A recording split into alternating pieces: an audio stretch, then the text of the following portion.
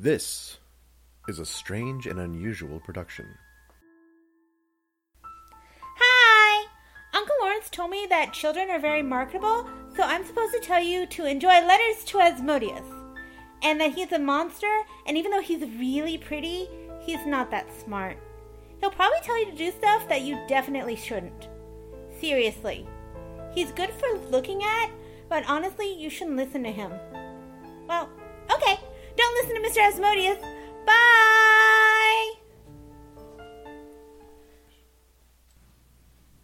Good evening, and hello again, my adoring fans. Welcome back to another go at Letters to Asmodeus. Tonight, I have a trio of questions from you, the listeners. Thank you for sending them in. Lawrence makes such a wonderful little whimpering noise when they arrive. Not as sad as the sound he reserves for bills, but almost as good. In any case, enjoy the show. Let us begin. Dear Asmodeus, after a late night out on the town with some girlfriends, I was stumbling home drunkenly when I met a very attractive man. Not as handsome as you, of course, but then who is? Excellent point. Long story short, I am now a creature of the night. The problem is, I am woefully uneducated on modern vampirism. Any pointers for a newbie? Perhaps we could get together and discuss this in person. Please see attached photo.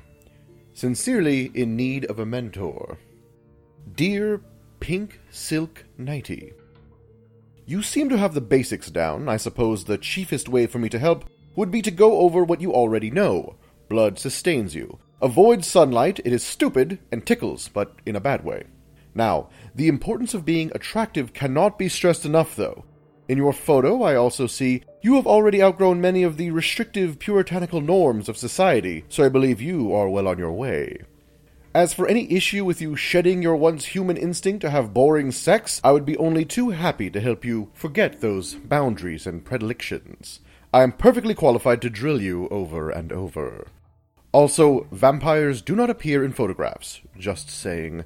But feel free to send more, and I will double-check. Regards, A. And now on to our second letter.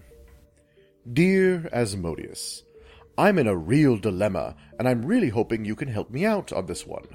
I'm dating a wonderful guy, sweet, kind, sensitive, etc. She goes on and on. But, there's always a but, isn't there? He smells bad. I mean, really, really bad. Think dump truck meets rotted fish on the beach.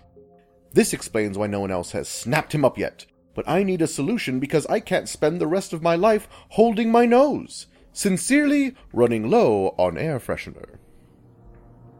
Dear Rundown, there are many simple household cleaners that can help. Forgo the hand soap or herbal splash organic fruit flower foam stuff. What you need is the industrial solvents. Bleach should be the beginning. Any caustic cleaning materials you can find in the more extreme parts of the home gardening section should do just fine. Stirred, not shaken. Bring the heady concoction to your nostrils and take a whiff. This will do two things. One, it will likely cause you to pass out. Bring a spotter. It will also burn. Literally. Searing the inside of your nostril will render your sense of smell gone. Now that you no longer smell your lover, you can enjoy them without noticing the horrid stench or any other smell. Forever. What? Oh, yes. I'm told that you will almost certainly die. Possibly seize. So I suppose you can start shopping for a new lover. Honestly. If he smells that bad, just get a new one. Regards, A. Now let's see. Here we are. This will be our third letter of the evening.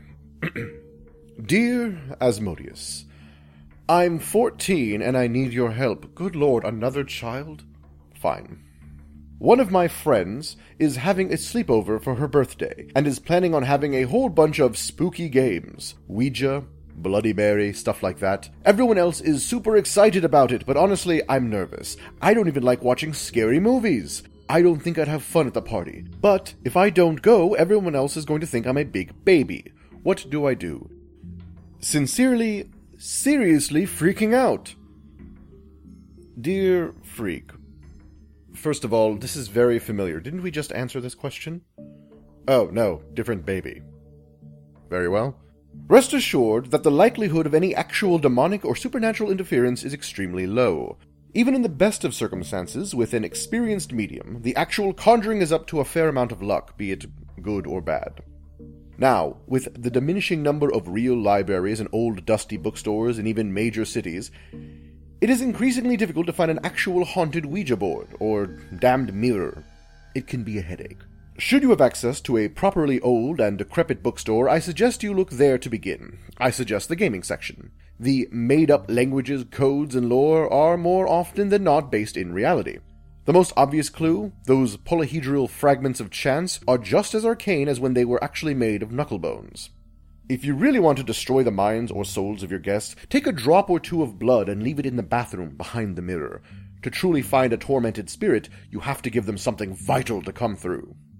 If anyone routinely shaves there, then it is very likely you will be seeing a creature of the night or two. And remember, as long as someone in the party is truly scared, your chances of a conjuring increase tenfold. Wait. I'm sorry, I seem to have lost track of your letter. What were you asking? I can't be bothered. Something about meeting something from the dark. Oh, well, you'll be fine. It's incredibly easy. Most people call up a basic demon without even really trying. Just being scared about it. That'll do. Sincerely, A. Right, well, that one did feel a little bit of a redo. Lawrence, in the future, do read these before handing them to me. Thank you. Let us read one more. Here we are. Dear Asmodeus, I have a great job, or at least I used to, until my new coworker showed up. She started last week, and she is so loud and annoying. She eats at her desk and chews with her mouth open, reads stuff out loud when at her computer, and is generally terrible. I could maybe get over it if she was at least a little bit competent, but she is constantly making mistakes. Mistakes I am then forced to fix. I have no idea how she got hired in the first place.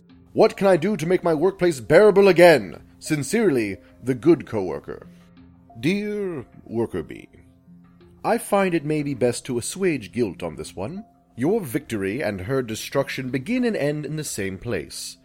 Their mouth. Allow them to chew with their mouth open, spreading disease and saliva all about the place, and bring it to the attention of others.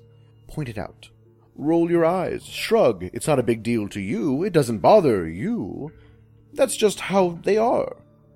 But mention it to the boss. Very friendly. It's a cute story about how the coworker told you this other story, and it was hilarious. So funny, in fact, your coworker spit out some of those crackers or whatever refuse they eat. This will plant the seed of your revenge. Begin hiding food, the same they eat, obviously. Plant it all over their cubicle. Leave particles at other cubicles. By the water cooler where people discuss television. Do they still do that? Oh well. Point it out to others, and then mention that you saw a roach.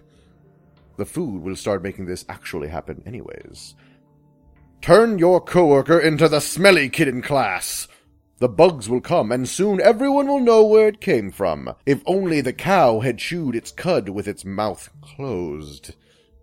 If that doesn't work... poison, I suppose. Sincerely, A. And with that, we come to the close of yet another episode of Letters to Asmodeus. I sincerely thank each and every one of you for listening. Oh, and do have a good night.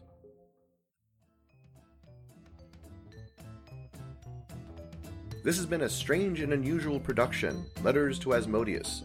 The character of Asmodeus comes from Friend of the Family, a podcast found on our feed, created by C. Paris. If you'd like to learn more about this or any of our shows, come to www.strange, the letter N, unusual.com.